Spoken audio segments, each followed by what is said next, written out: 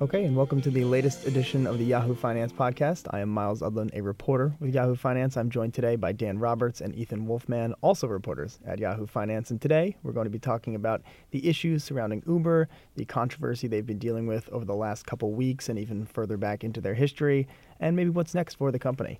So Dan, let's start with you. If you could just kind of walk us through maybe the groundwork of what we're looking at here. So we're talking today, it is Wednesday, June 14th. Quite a bit has happened for the company inside of the last 2 weeks and even beyond that. But if you could just give us the lay of the land on what has happened to Uber and what kind of Uber is looking at today. Yeah, happily. And it's crazy because it's a long list, so I'll give you some highlights. I mean, for a while now, it has felt like there's a new Uber scandal every week. And of course, of varying sizes and scope. So even before, say, January, this was always a controversial company. There were a number of lawsuits and incidents and accusations of harassment in cars by drivers. But let's start in February when President Trump tried his first instance of this travel ban. At JFK Airport, local taxis were protesting and flights were halted. And during that time, Uber promoted its service, said, "Oh, are you at JFK and need a ride? Don't worry, Uber is operating."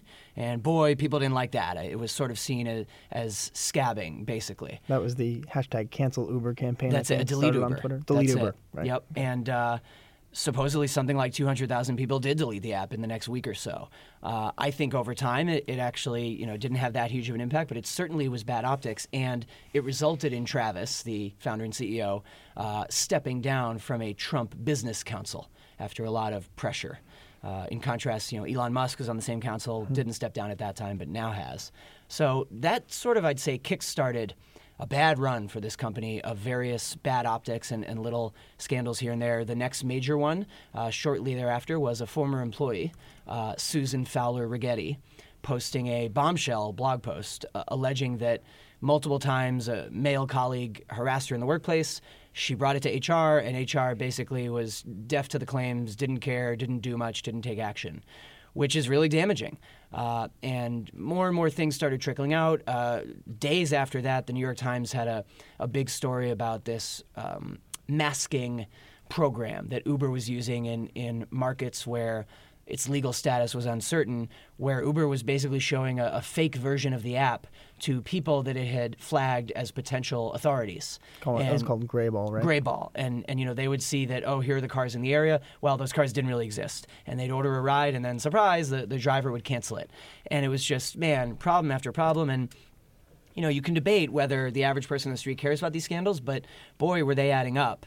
And now bringing us to this week when it all came to a head and people wondered, well, what is the CEO, Travis, going to do? And just yesterday, it was announced on the release of this report by Eric Holder, former Attorney General, that has a number of suggestions for how to change the culture and how to fix the problems there. The board voted unanimously to enact every suggestion in the Holder report. And B, this also included Travis taking a leave of absence. Now, of course, it's important we mention that just by chance, in the last month, he suffered a personal tragedy. His parents were in a terrible boating accident, and his mother died.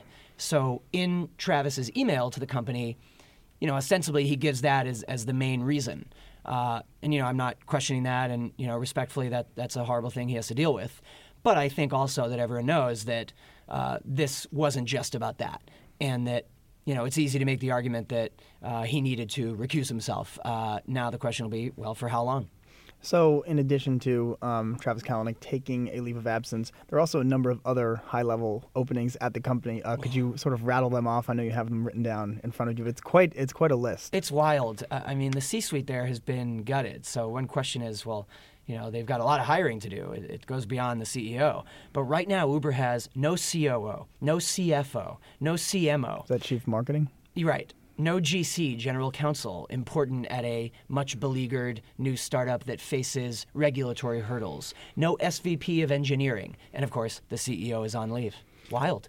The big joke here is, of course, that Uber is not only looking to make self-driving cars, but they are currently a self-driving company at the moment. Oh, very nice. Very nice. So let's talk a little bit, I guess, about maybe Uber's, their business and kind of the ethos of that business. Dan, you referenced the gray ball program that they had enacted. I think it was in Portland that it was reported that they started that.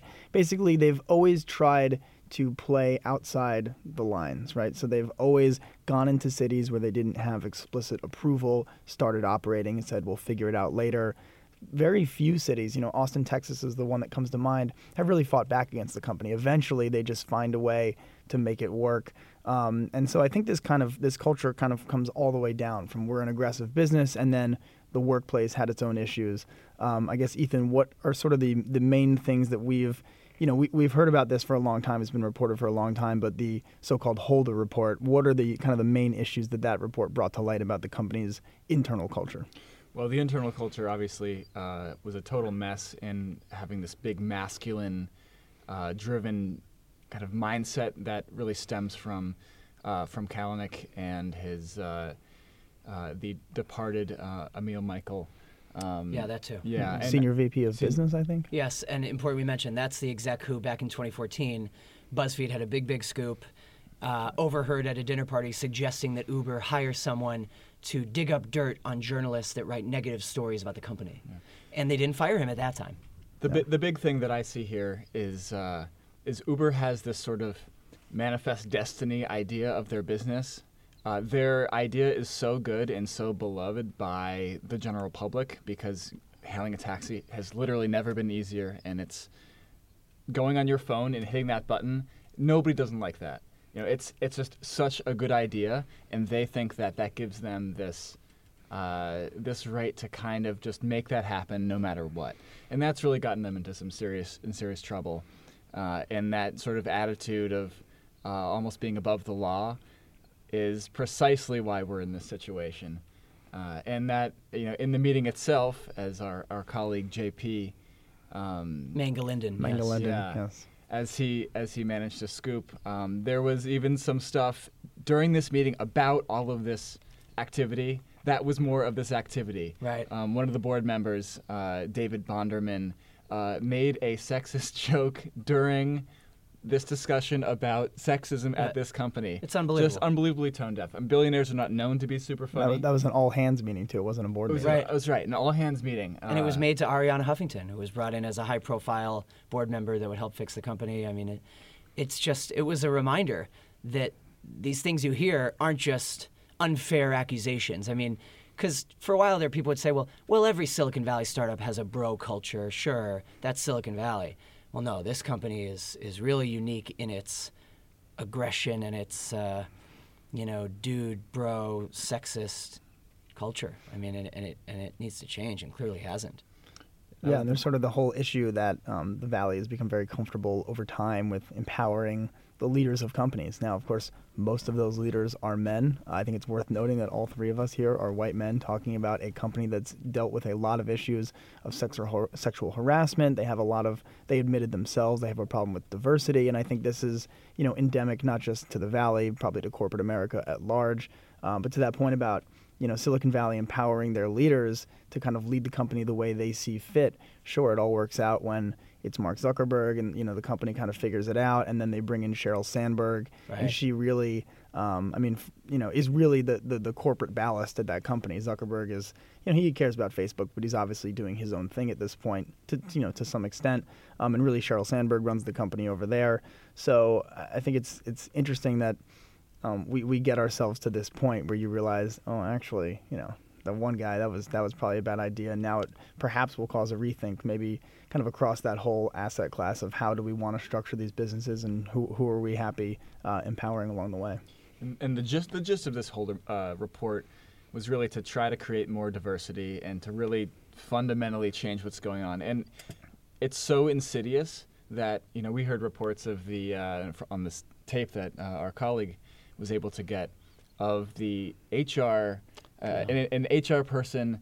A woman, we should say. Yeah, making more light, making other jokes about doing shots. Yeah. And right, it was a shot for every time she said bloody. She's British. Yeah. Yeah. It was like, I know you've been updating your resumes, but stay here. We're going to turn around this company, and we'll bloody fix it. Oops, that's another shot. And it's like, gee, maybe in this crisis management moment, you don't make jokes about the employees drinking. I mean, Right. Yeah, and particularly, and then that was kind of followed. There was a report last night from, I believe, the New York Times that said that a recruiter at one of the main FAANG companies, so that would be Facebook, Apple, Amazon, Microsoft, and Google, excuse me, had said that if you work at Uber, that's kind of a black mark on your resume now. So people know that folks from Uber have been either brought up or indoctrinated in some sort of culture that they would prefer not to bring into their building. And I think that does, to my mind, bring into question what the future of this company is. So in thinking about the future, let's talk a little bit about the business right now. Ethan, I know this is something that you've written about a lot, and that is basically, driver numbers. How many, or rider numbers rather, how many people are still using Uber, Lyft, all these other services, and sort of how has, ride sharing or ride hailing, whatever you want to call it, worked its way into our baseline as consumers? Well, right now it's very clear that Uber is still leading this charge by a lot. It's not always so easy to find rider data. A lot of these companies keep it very, very close to their chests. But in New York City, we have the Taxi and Limousine Commission that can give us some data. And the latest data, let's see, this is after some of these initial scandals. March 25th, Uber was still beating in trips per day Lyft, almost 270,000 trips per day versus 60,000 trips per day in the case of Lyft. So basically 4+ times as many trips. Yeah, as Lyft. They're very close to catching the yellow taxi market in terms of trips per day, which is very, very impressive. And if you look at the trajectory of this, it's been very steady with the seasonal adjustments that you would normally expect to see, and so that kind of that tells you that the public does not care nearly as much as we may think, despite the Delete Uber campaigns and the sort of viral nature of every little moment in the Kalanick dramas that unfold. And that is, that's not unimportant. So I think that if something does sink Uber, it'll be how this very interesting experiment has played out. It might be a massive success, as they said in the meeting last night or yesterday, the biggest startup ever. Yeah, currently worth what, I think 69 billion. The valuation is 68 billion. Now, of course, that's on paper, and I just think it's like pixie dust.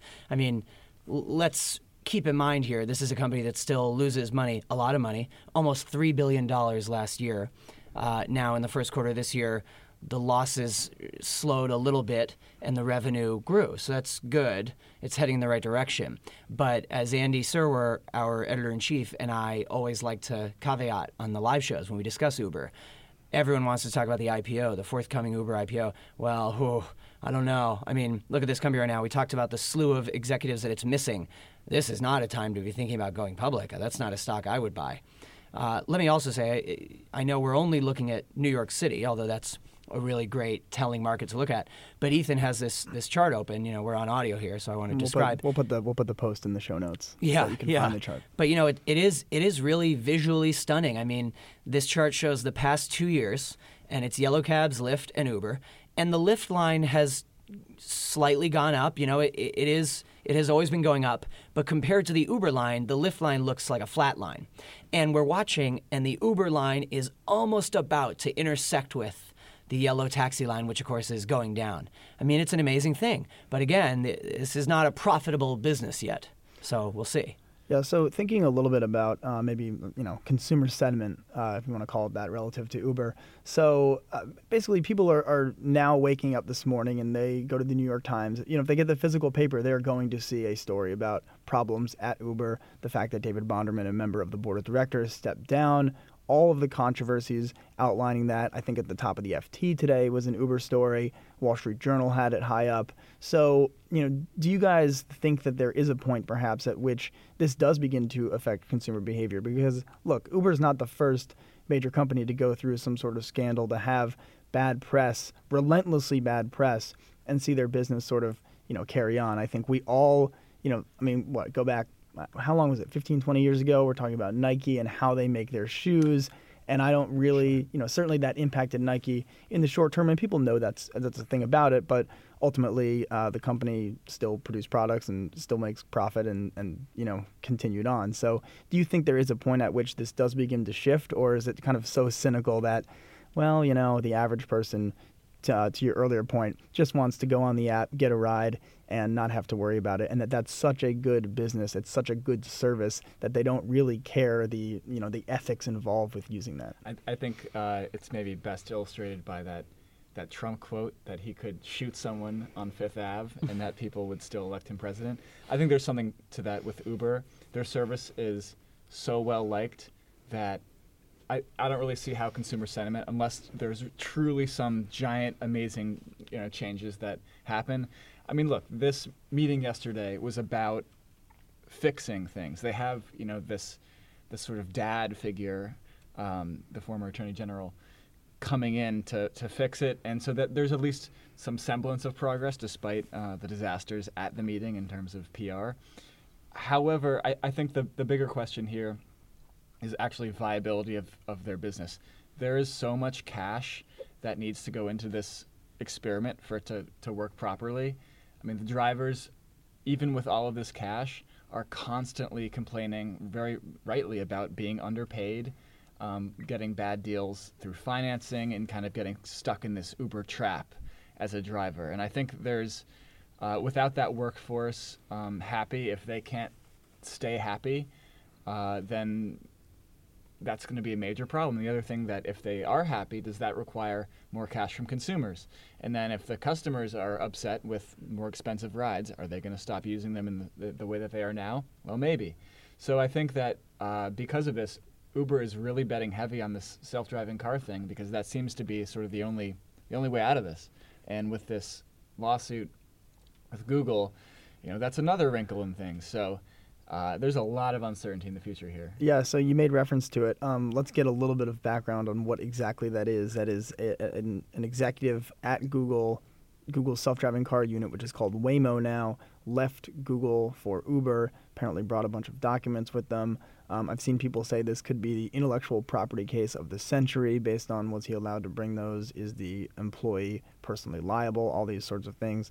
But it does bring that question of, what is Uber? So they believe that they're sort of a they're an autonomous vehicle, autonomous service company. They bought Otto, which is that OTTO, a self-driving truck company. They believe that their future is in automated transportation, getting customers and stuff there.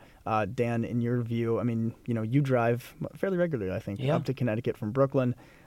What's your view on self-driving cars, self-driving stuff, and sort of how far is Uber really trying to roll their vision out into the future, and is that a feasible, strategy? Well, it's funny, as you correctly said, but this is a relatively new revelation, that this isn't just a sort of side project. Uber supposedly wants to bet the farm on this. I mean, Uber sees the self-driving car tech as its core future, which is somewhat stunning. They sort of have to, right? Well, yes, except what if this lawsuit results in that being shut down? I mean, then goodbye to those ambitions. But I'm not that bullish on self-driving cars, or at least I guess it's clear that it's coming in some form or another, but I think it will take a lot longer to come than people think, like most technologies that get much hyped and discussed. People said, ooh, the death of plastic, the death of the credit card, Apple Pay. Well, anecdotally, even among my young urban millennial friends who are tech early adopters, none of them uses Apple Pay. I don't use Apple Pay. I don't use my phone to pay for things yet, other than sending someone money on Venmo. The credit card is not at all dead. We'll still have plastic credit cards in a decade, I bet you. Well, what the banks did is they changed the plastic to metal, and then people were more excited about it. Sure, and the chip. Ugh. Yeah. But in that vein, I will say maybe it won't be self-driving car tech, maybe it'll be something else, but it is smart and correct of Uber to try to be more than a car, ride-hailing more platform. Than a taxi company. Sure. And I mean, look no further than what happened in China. I mean, it's just such a huge market. That was so exciting. Oh, there's so many people there. And they just failed spectacularly. I mean, so spectacularly that in the end, they put the CEO of their biggest rival in China on their board and retreated and waved the white flag. So they can't be just a taxi company if they want to have global success. And again, I said this earlier, but I think the valuation right now is just silly because right now it is just a taxi app. And most importantly, when we talk about this business, the barriers to entry are still so low. They're so low. We talk about Uber and Lyft only, but there's Juno, which just recently sold to Gett, G-E-T-T. And Juno's own app is still operational, but it's owned by Gett. There's Gett. There's Via. There's so many of these. And more will crop up. So I like to say about Uber, yes, Uber was the first notable startup to come along and say, okay, it's a taxi hailing startup, but it may not be the ultimate winner in ride hailing. Yeah, it might be someone else. So to that end, that kind of got me thinking about, maybe Uber is the Palm or the BlackBerry to some future iPhone that we don't really yet know about. I know we were talking about this earlier, Ethan. I don't think you really agree per se with this vision. I think I'm kind of doing this very simple. Here's what happened in the past. Let's apply it to a new situation. So again, you've sort of been steeped in the user data, which shows that again, people are using these companies, particularly Uber relative to its rivals, in greater and greater numbers. So, given that there's a concern about how much money they lose on each driver, given the fact that they're mostly focused on self-driving sort of cars, I guess what's your view on, how long we're going to be able to go onto our app and hail an Uber for? Well, I think it's pretty clear that the lead that they have, this head start, it can't be understated here. I mean, Uber is the standard. People don't really use Lyft as a verb. People use Uber as a verb. Uber is, it's true. They're the standard here, and there's good reason for that. The reason why people seem to not like Uber is because they're mean. That's the downside here. And that's only people very in the know with the news cycle. Right, or people who are just like, look, they may be mean, but they're the only people who I mean, I was in Middlebury, Vermont last week, and there was an Uber there. There is no other service there. You can call a taxi if you want to. You go to every college town in America, and you're gonna find an Uber. You're gonna find something, and so that that universality, that ubiquity, ubiquity. Yep. I mean, it's just so hard to compete with. And if you think about the losing money situation of it, Uber's problems are not unique here. This is a problem for any company that's going to say, we want to have an app that matches drivers and passengers. These are cars. They're going to be expensive. There's a reason why taxis in the past have not been that cheap. And it's just VC money is going to subsidize this until it doesn't anymore. And this is why I think that the self-driving stuff is so vital for this business model, because the alternative here is prices just go back up. You know? It would seem that self-driving is not, part of a business model, but also part of a fundraising model. That if you can sell people on a vision of kind of, future connectivity, the way we travel, so on and so forth, you would be able to continue to raise money and succeed sort of on those grounds. Now, it also just it may not matter if Lyft or Uber is the first one here, because one of these companies could just buy their own fleet. That's important as well. Yeah, well, then you're getting into sort of the rental car business, high capital intensity, all that stuff, depreciation and so on. But let's kind of come back to a more local issue that we started with earlier in the podcast. And Dan, I'll send this to you to finish. The future of Travis. Will he return to the company? He's on a leave of absence. We don't know for how long. He said yesterday in an email to staff talking about Uber 2.0. So this is sort of a transition point for the company. One, do you think he'll come back? And two, if he doesn't, what sort of CEO should Uber be looking for? How are they likely to proceed sort of in a managerial sense from here?